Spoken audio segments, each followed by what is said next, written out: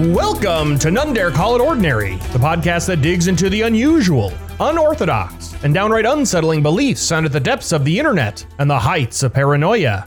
I'm your host, Dylan, and with me is the neutral Brent. That's right. I'm right in the middle, just neutral. Right in the middle. You're the canola oil of podcasts, right? You know, not too strong, but not gross either. Yep, just barely noticeable. Mass produced, barely noticeable. Wow. No. All right. Jokes.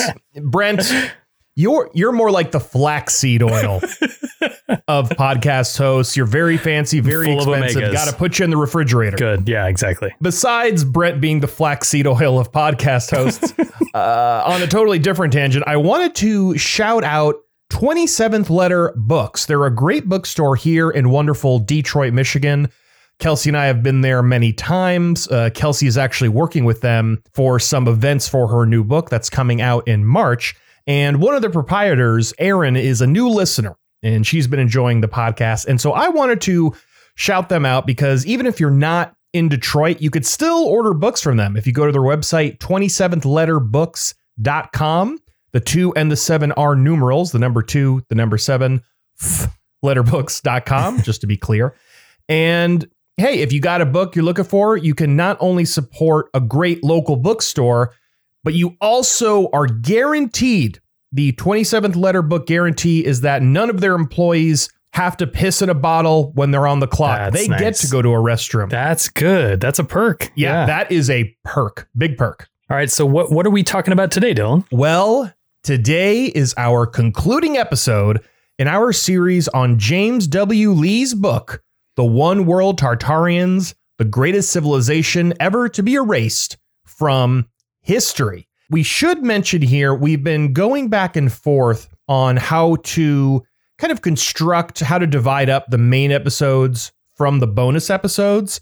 And we got a great idea from one of our patrons, Chris, on the Discord, where the way it's going to work is that each episode is going to have an A side and a B side. The A side is available for all free on wherever your podcasts are served, and the B side is only for patrons. So if you want to listen to the entire thing, you got to become a $5 a month patron over at patreon.com. So right now, this is the A side for the final episode on Tartaria. And we're going to start hot by talking about the flat Earth. Yes. Because as Brent has already mentioned, Lee cut his teeth on flat eartherism, if you would like to call it. And of course, he's got to integrate that into this book as well.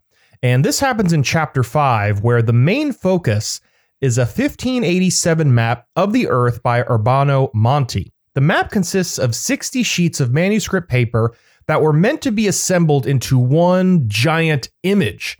Sadly, this didn't seem to have happened in his lifetime. It was simply just put into an atlas, put into a book.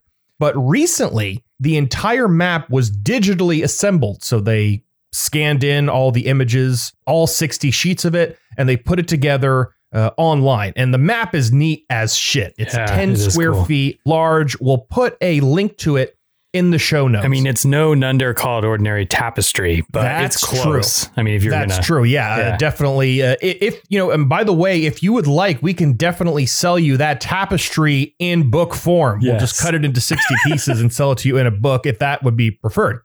So, of course, for Lee, this isn't just a beautiful depiction of Earth, but a completely accurate portrayal of the flat Earth. Also, there's a really cool video of this map transposed onto Google Earth, and we'll post the link in Discord so everyone can check it out. It's really cool. Like spins around. So one conclusion Lee draws from this map is how the Tartarians managed to settle in North America. Quote, notice on these maps, there's a clear Northwest Passage ocean route right to both American coasts. If there were an easy marine route just 500 years ago, doesn't that make the premise that the Bering Strait land bridge as the only way to the Americas sound less plausible? Especially when you find out the Tartars were outgoing travelers by nature and possibly inherited some old world empire technology that employed atmospheric etheric energy, AEE, that would enable them to set up house wherever they landed. The map also depicts a variety of fun creatures, including griffins, flying turtles, unicorns, and centaurs. A centaur, in case you don't know, half man, half horse.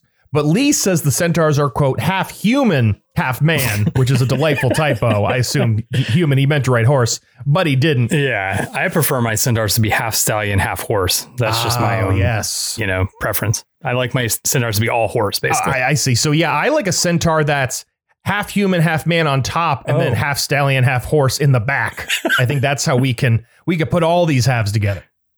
About all these depictions, Lee makes the bold and true conditional claim, quote, if this map is an accurate depiction of flat Earth in 1587, that means that these creatures were not mythical at all, but really existed. Mm-hmm. And, again, I got to agree. Yeah. I think that is true. If this map is accurate, then yes, there were unicorns. That definitely does follow. But for reasons unknown, Lee not only thinks the map is accurate, but also that the Tartarians possessed advanced cloning technology. He kind of just fits that in there. I guess he thinks the Tartarians were cloning these flying turtles and so forth. Yeah, unfortunately, all clones were flat like the Earth, so that's very two-dimensional. That is a good point. I imagine I want to see the flat earther who says not only is the Earth flat, but unicorns were also flat. No one ever goes that far. Yeah. But sadly, he's got plenty of books on the flat Earth, so we have to move on. This seems like it would be an important part of this whole story, but it really kind of goes pretty quick because now we got to talk about star forts. Yes. And this is something Brent has also been talking about, something, Lee has peppered in to a bunch of chapters we've looked at recently, but now we're going to focus on these star forts. First, let's get the normie history out of the way. Star forts, or bastion forts, were built around the 15th to 16th century, and as the name implies, are pointy. Most actually look like snowflakes. Let's just say it's like the original home of liberals, just snowflakes. Yeah, it was the original safe space. Yeah, safe space. That's why they made them look like. That's why they make them look like snowflakes. Yeah, exactly. But yeah, so there's like a central core. It's very hard to describe auditorily. So we'll definitely include some pictures. If you just bother us on Discord, you're never bothering us on Discord. If you talk to us on Discord, we'll show you a picture. Or you could just Google Star Fort. But it's like a square or a hexagonal core of walls, and then each of the points kind of extrudes out into like another pointy bit. It's like an extra point. Again, like a snowflake. This design allowed them to make maximum use of new military hardware, the cannon. So for example, imagine if you had a circular fort and all the cannons pointed outward. Well, as soon as the enemy got in close range of your walls, the cannons were useless because they only pointed outward. There was no way for those cannons to strike anywhere nearby your fort. The Star Fort solves this problem with those pointy bits that are exuding from the main defensive structure. This allows for cannons to be placed, which can be pointed right at the walls of the fort itself to fight off intruders who have already gotten far too close. Okay, so that's all boring. That's the boring stuff. Lee has a far more interesting theory about these structures. Quote, the Tartarians created star forts and star cities as a vibrational frequency ecosystem to provide a sense of joy and harmony amongst the community. The star cities are their own self-contained environment. Star forts are structures that are built with sacred geometric patterns that represents the cosmos metaphysically or symbolically, a microcosm of the universe. Lee's theory also explains why so many of these star forts were built near water. Sure, you might point out that waterways are crucial places to guard during warfare, but that's just silly. Really, it's all about magnets. Quote, all these features were part of the infrastructure that leveraged water to produce a magnetic frequency that was absorbed by the design of the structure and emitted itself back into the environment as breathable air. The frequency and vibration created the energy euphoria of joy and harmony. And to be very clear, it's that the joy and harmony, the joy is uncapitalized, but harmony is capitalized. Yeah, it's more important. I assume it's just a typo, but who knows? He might be trying to tell us something important here. Okay, so I want to get this straight. So the infrastructure leveraged water to make a magnetic frequency that was absorbed by the same infrastructure, then emitted this magnetic frequency into the air as air that made people happy? Yes. So basically turn water into happy air. Yes. I guess. I just want to make sure I get okay. That's exactly what happened. Water, it absorbs the frequency of the water, spits out happy gas. Okay, So I imagine, maybe it's the knockout gas you get at the dentist. At the dentist, exactly. Mm-hmm. That might be exactly what it is. But I know our audience, a discerning bunch, they want even more proof. So if you want more proof, just look at what happened when Dr. Masura Emoto, not Mr. Moto, as Lee decides to call him, he is a doctor, Dr. Masura Emoto, he played happy music to freezing water. The crystals formed looked a whole lot like star forts. Ooh. Well, and so Lee presents 5 pictures of these happy crystals. And, one of them kind of looks like a star fort out of the 5, but hey, no need to nitpick. One is good One of enough. 5. That's fine. Also, this also works. People don't know this, but this also works too. If you play sad music to boiling water, you get the same exact results. Oh, you got to do it. Interesting, because I know Dr. Emoto, this might be something we might have talked about this briefly on our crystals series. But he was famous because he played the happy music and then he played the sad music to the freezing water, which gave you the ugly crystals, according to him. And so maybe that was his mistake in his protocol. You got to play the sad music to the boiling water. Yep. Perfect. Okay, so the star forts are sucking up the water's vibrations and spitting out air that makes you happy. But what about all this stuff about star forts being built to make maximum use of cannons? Lee dismisses it as a bunch of balderdash. Quote, that star forts were built for protection against invading armies are absurd on its premise. The shape was not ideally defensible since invaders could position themselves next to cornered walls and not be seen by those inside. The design was not conducive for protection from those inside.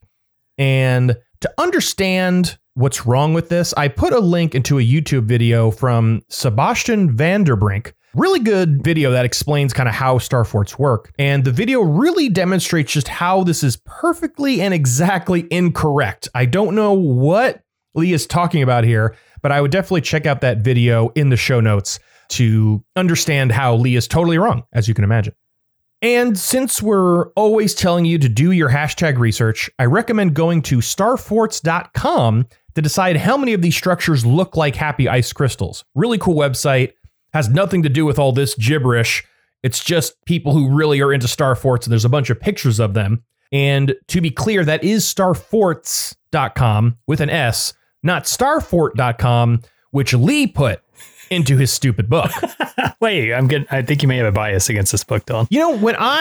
When I go to starfort.com and see that it's defunct, and then I go to the Wayback Machine and look and keep trying to find the exact iteration that Lee was talking about, and then I learn that he's just a moron who doesn't know how to edit type his manuscript. Yeah, that does create a bit of a bias. Yeah. Okay, you got a good point. That makes sense. So but you're right though. What I really need, Brent, I need some healing. Yeah. Whoa. And I think you can let me know how the Tartarians might have been able to deal with that healing. If only you could attend one of their healing centers, because in the table of contents, chapter 7 is titled Healing Centers. Beautiful. Unfortunately, this is a shame for anyone that was skimming the table of contents, seeing if they would, for some weird reason, want to read this book. Because the actual title of chapter 7, once you get to page 97, is called Love and Healing Centers.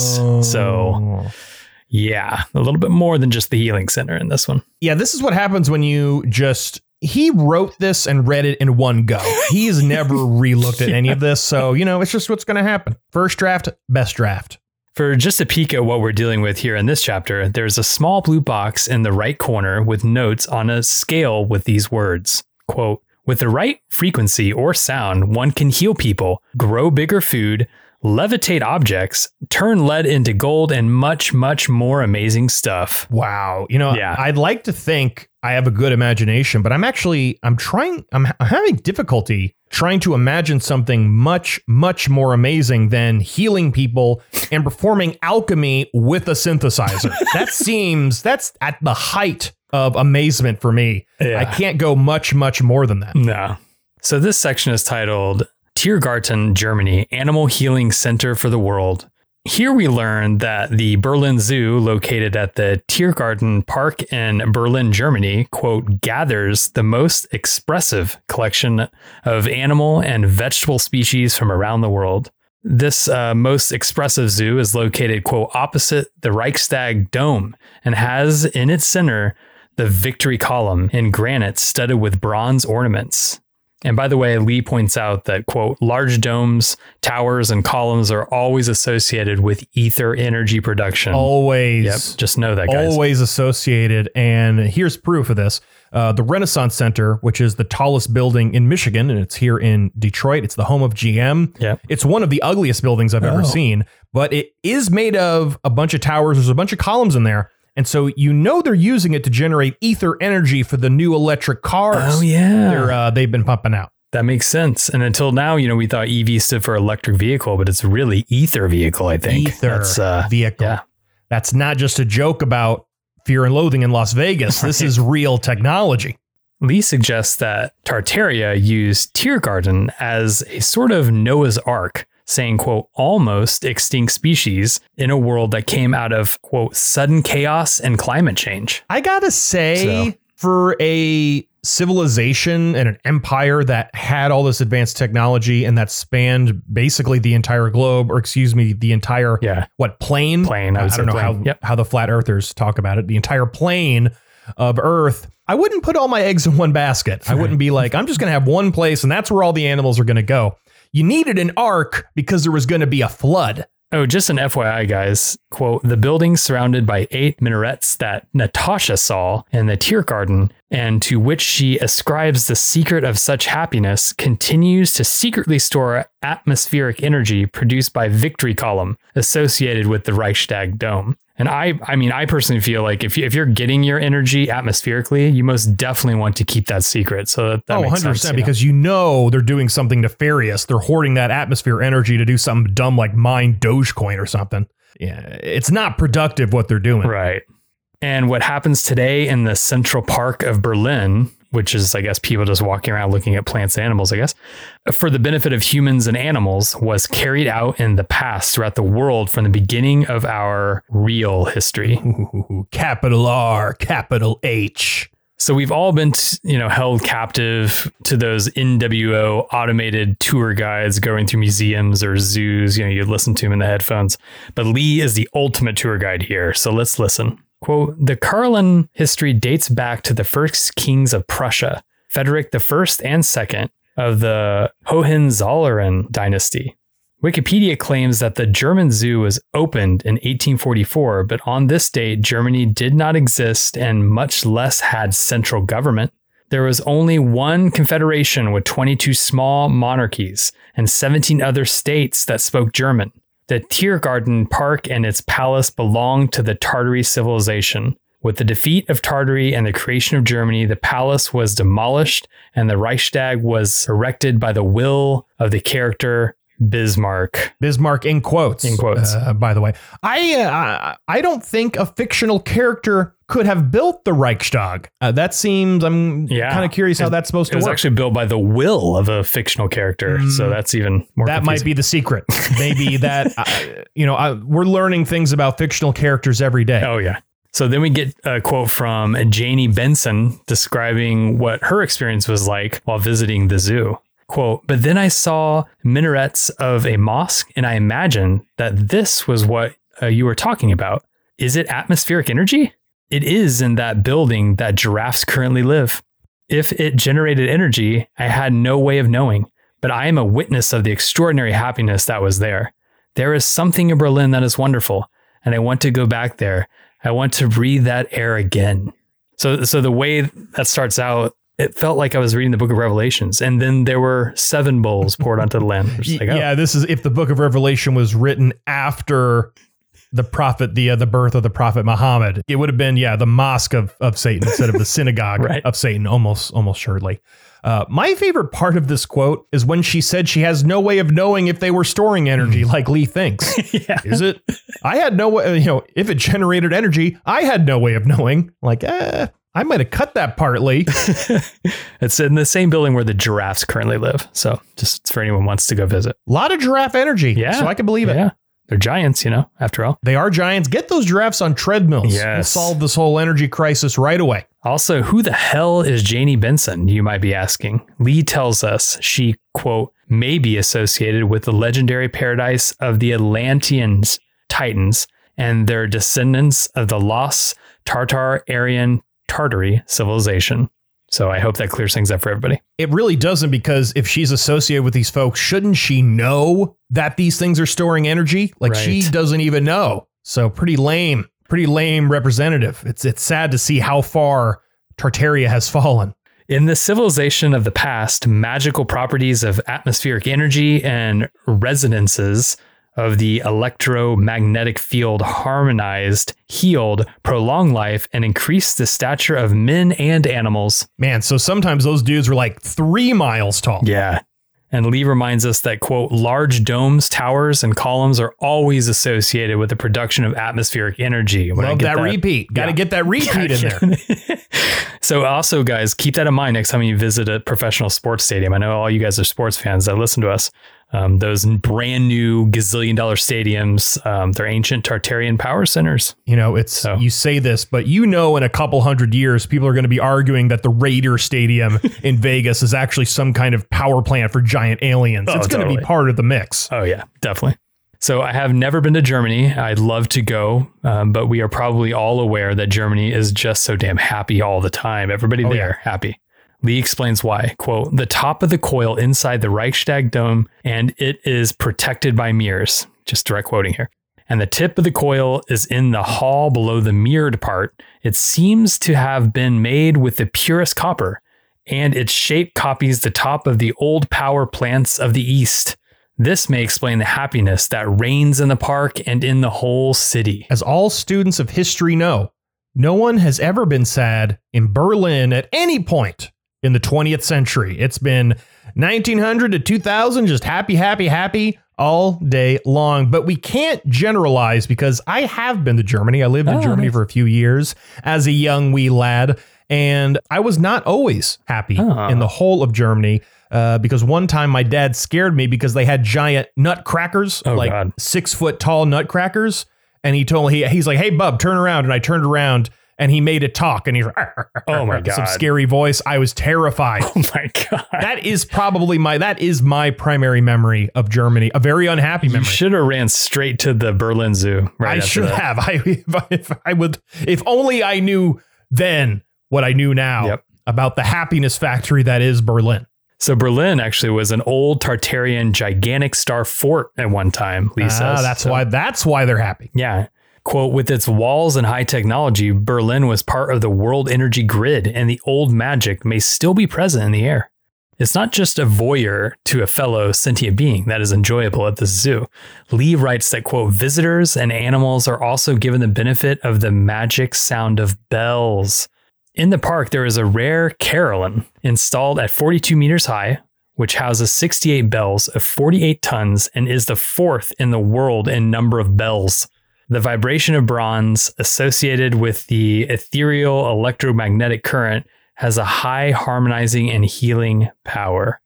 And speaking of bells, don't forget to smash that subscribe button and None Dare Call It Ordinary YouTube page and click on the bell to receive notifications. Oh yeah, and if 68 of you click on that bell to go with the 68 bells in the Berlin Zoo, we guarantee you'll be happy as a German. All right, so Lee continues with the bell fetish here he has going on here. Quote, Carillon Tower bells are comprised of 68 bells weighing a total of 48 metric tons, almost 106,000 pounds, connected to a keyboard spanning 5.5 fully chromatic octaves. The largest bell weighs 7.8 tons, almost 17,200 pounds. So there will be a test after that. There will be a test, absolutely. But Lee throws out all of these numbers to argue that there's no way regular ass people made this stuff. That's the basic argument, is like, couldn't do that. No way. And so that's why he cares about all this bell trivia. So then finally we get to the usual part of any chapter in this book where Lee just repeats himself. The entire part about Wikipedia saying when the zoo was established but Germany didn't exist. So that's repeated again. Just, paragraphs of the exact same text, basically, literally the exact same text. Next up, we learn about somatic gardens to heal the soul. Lee explains firstly what he means by somatic. Quote, the term somatics was coined by Hans Jenny in the 1970s as a way of describing how to visualize sound. And by the way, remember that intellectuals did not discover or invent anything from 1800 to 1999. So I'm actually a little skeptical of this claim. That's the problem here. Yep. Being in the 1970s. But if you go to YouTube, the images, the cymatics are pretty neat. Yeah. So one example, this is, I think, one of the things that Hans Jenny himself did, is you get an electrified metal plate and you put a bunch of like sand on it. And then he used a violin bow along the edge, and the sand moves and forms distinct patterns. And they kind of look like snowflakes, you know? So, there's this interesting thing. Like, why does this happen? Of course, the weirdos got a hold of it and said, this is because of the magnetic vibrations that are going to make you as happy as a Berliner. Yep, exactly. Quote, would certain high or low frequencies help plants and medicinal herbs grow? Are castles really the hospitals of the star civilization? Mind, body, soul? That's just one sentence, one question. I think the gardens were not for elites. They were for the public originally. Hexagons, octagons, pentagons, polygons, rectangles, triangles, a whole lot of sacred geometry going on, folks. All these shapes, it's got to be sacred geometry.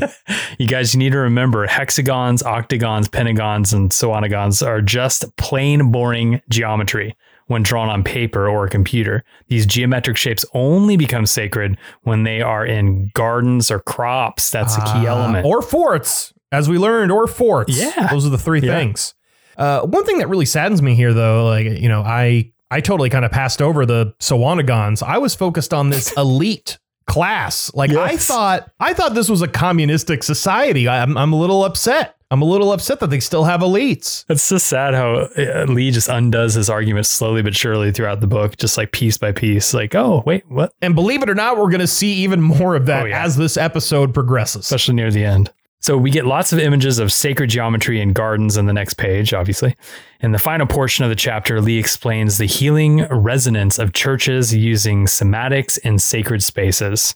So our author reiterates that, quote, choirs, pipe organs, and the architecture itself may have literally been healing church attendees for centuries.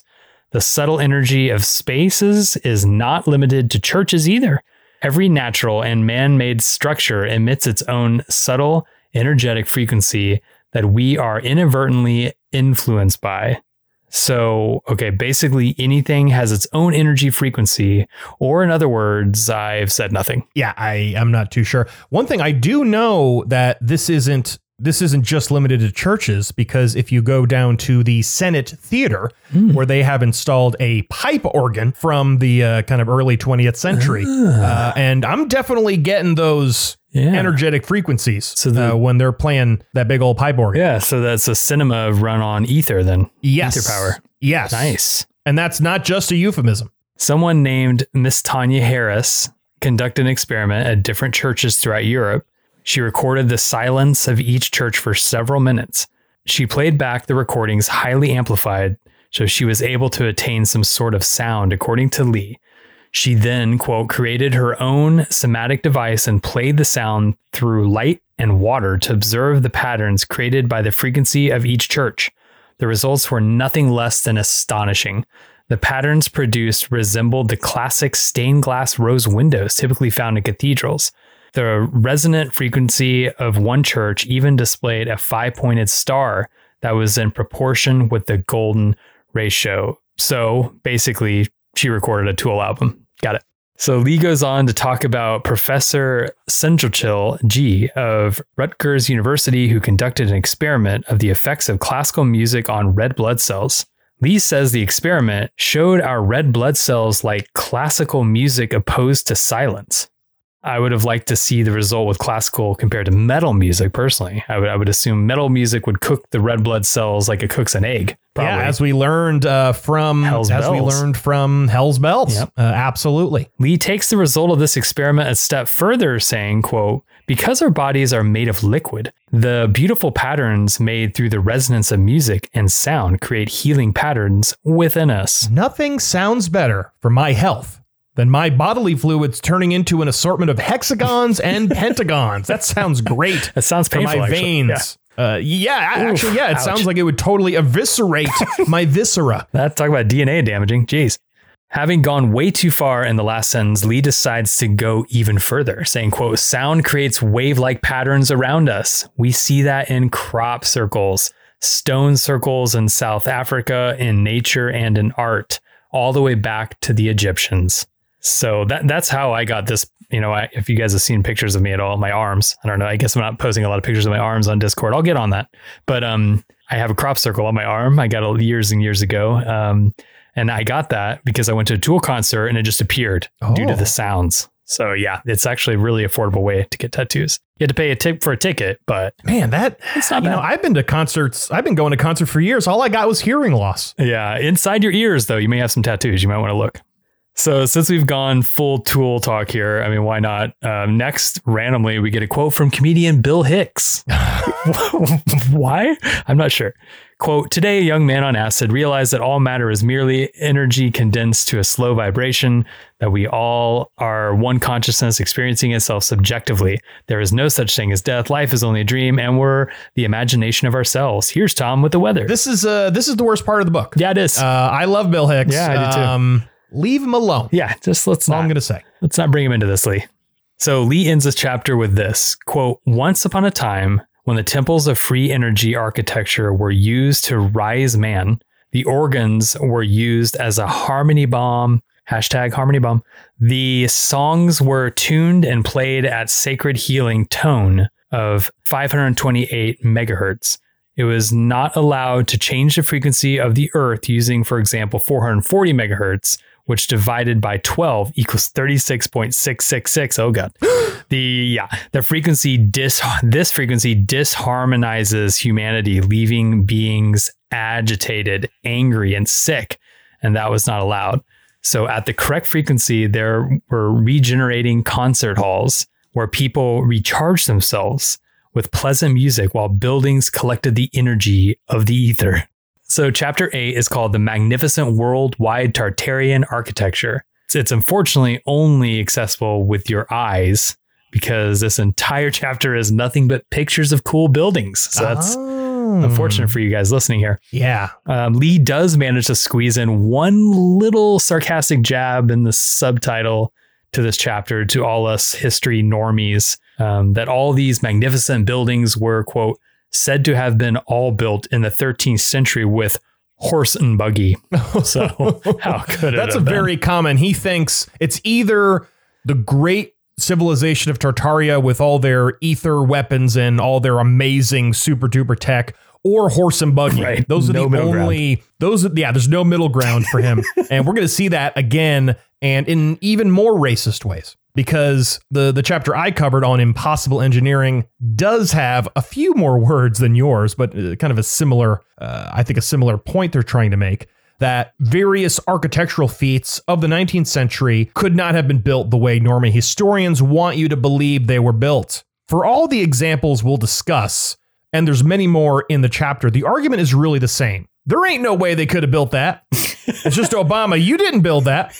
That literally, that's every single example is just Obama. Just Obama pops out and says that. Or actually, let me guess, like for proof, Lee gives us memes, pages of pictures of buildings with no captions, or an image of Joe Montana. In this case, it's the second. It's just buildings like, look at that. That's the art. Look at it. And you're like, where's this from? And you're like, I'd have no idea because he didn't tell me. Exactly.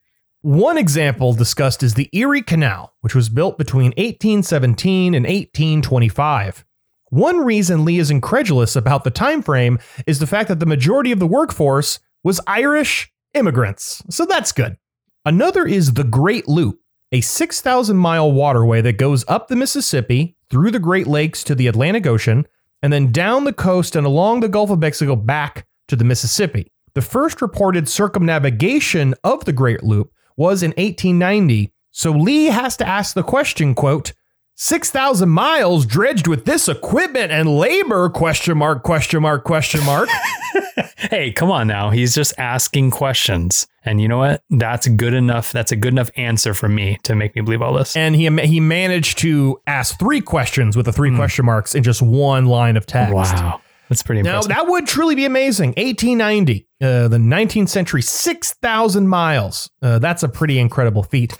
Until you reread the paragraph that mentions the Great Loop, and Lee mentions that it was partly composed of natural waterways and thus wouldn't require the entire 6,000 miles to be dredged, according to Lee himself. You know, minor waterways like the entire Mississippi River. Oh, dear God. So the Euphrates River. Jesus. Yeah, the Euphrates River. He can't even keep his shit straight. But don't worry, it isn't just Americans who get the credit for building things they're too dumb to manage. Lee is equally unimpressed by Chinese engineering, especially the Great Wall of China. For one thing, Lee points out that there are no maps, including the Great Wall, before the 16th century. Why would that be the case if it was really built between the 7th and 2nd centuries BC? And the answer is that the premise is false. We'll include a link to a map from the 12th century that I found in 30 seconds of Googling. And so I imagine if you spent a couple minutes even maybe, you would find a few more. Lee also doubts the Chinese constructed the Grand Canal of China because he personally doesn't understand how they could have done it. And if Lee can't understand something, the only explanation is that it is impossible. Yep. The same goes for ancient waterworks. Quote, the story goes that the ancients carved out these water storage holding facilities using hand tools. Does this make sense to anyone with any common sense? More likely, they were water reservoirs for harvesting energy and storing power. Oh, much more likely. Much more likely. So you need to understand fully. The argument literally is, I don't get it, so it didn't happen that way. He's not even trying to poke holes in the official history, because that's not why he believes what he believes. Yeah. He just, I don't get it, so it can't be real. My favorite example, though, concerns the underground tunnel system in Washington, D.C. While the paragraphs are plagiarized from a Bloomberg article, Lee adds this strange caveat, quote, this is from an alleged April Fool's Day spoof in the Washington Times, yet is likely more truth than fiction. I will admit, there is something refreshing about all this silliness. Anyone who has dabbled in ancient alien theories knows about their racist double standard. White people are fully capable of building amazing structures, but the blacks and browns of the world clearly needed extraterrestrial help. Lee is finally making the progressive choice to say people of all races are equally inept when it comes to building anything unless they're a giant who eats light or something. So this is kind of nice. I kind of think this is a good addition to the ancient aliens lore. And along with this, Lee includes a bunch of pictures of, quote, perfectly cut stones in Peru and Egypt, further confirming the similarity with the ancient alien crowd. You know, if you've watched any of those documentaries, important documentaries, you have seen these images of stones that are perfectly fused or perfect right angles, but that aren't. And with that, we are done with side A of episode 96, the One World Tartarian. Flip your cassette now. Part 3. Yes. So in a little bit, you'll be able to pause your cassette and flip it over. And the way you metaphorically do that is by heading over to patreon.com/nonedarecallitordinary to listen to the remainder of this episode. But we do have one more thing to do, and that is to shout out all of our patrons. So one thing that we have done, one of the Patreon perks, is that you'll get a shout out. And I haven't been the best at keeping track. And so I don't remember everyone I shouted out. So I decided, you know what? I'm just going to shout out everybody. Yep. Why not? You may get a double shout out. You might get a double shout out, but who cares? And also for everybody who has included their last name, I have reduced it to a single letter, nice. Just in case nobody wants to be outed. If you want me to tell everyone your last name, by all means, let me know. I will. I'm happy to do it. But this is just the way I decided to do it. And again, thank you all so much. Yes, thank you guys. We have a lot of inconsistencies in the schedule that you have been incredibly gracious about. And we're hoping to be able to kind of iron those out. So here are our current 25 patrons. Kimberly M., Shay, Alva the Cat, Ellen J., Griffin, Perry D., Chuck D., Corey S., Steve O., Rosalie H., Alec F., Jacob, Chris W., Brendan L., Simon P., Toby, Roger T., Sarah F., John S., Potter R., Ryan H., Where Peter Is, which is a great blog, by the way, about kind of Catholic news issues. I think we talked about earlier, they shouted us out because of our Sedevacantism stuff. So yeah, that was really cool. If you want to know what normal Catholics believe, not weirdo true online Catholics, Where Peter Is a great place. Not alt Catholicism. Not alt Catholicism, exactly. And lastly, we have Deadeye Nick, Rachel D, and Amanda C. Thank all of you so much. Thank you all. So they all get to listen to side B of the episode. But for the rest of you, for now, we are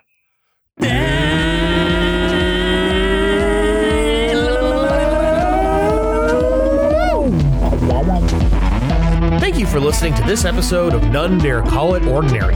If you would also like to hear our weekly bonus episodes, just become a $5 a month patron over at patreon.com/None Dare Call It Ordinary. That is also where you'll find any blog posts, pictures, and news updates to go along with our regular series. And you don't even have to be a patron to get access to all that fun stuff. You can also reach us by email at nonedarecallitordinary@gmail.com. Lastly, we ask for you to please rate, review, and subscribe on Apple Podcasts or wherever your podcasts are served.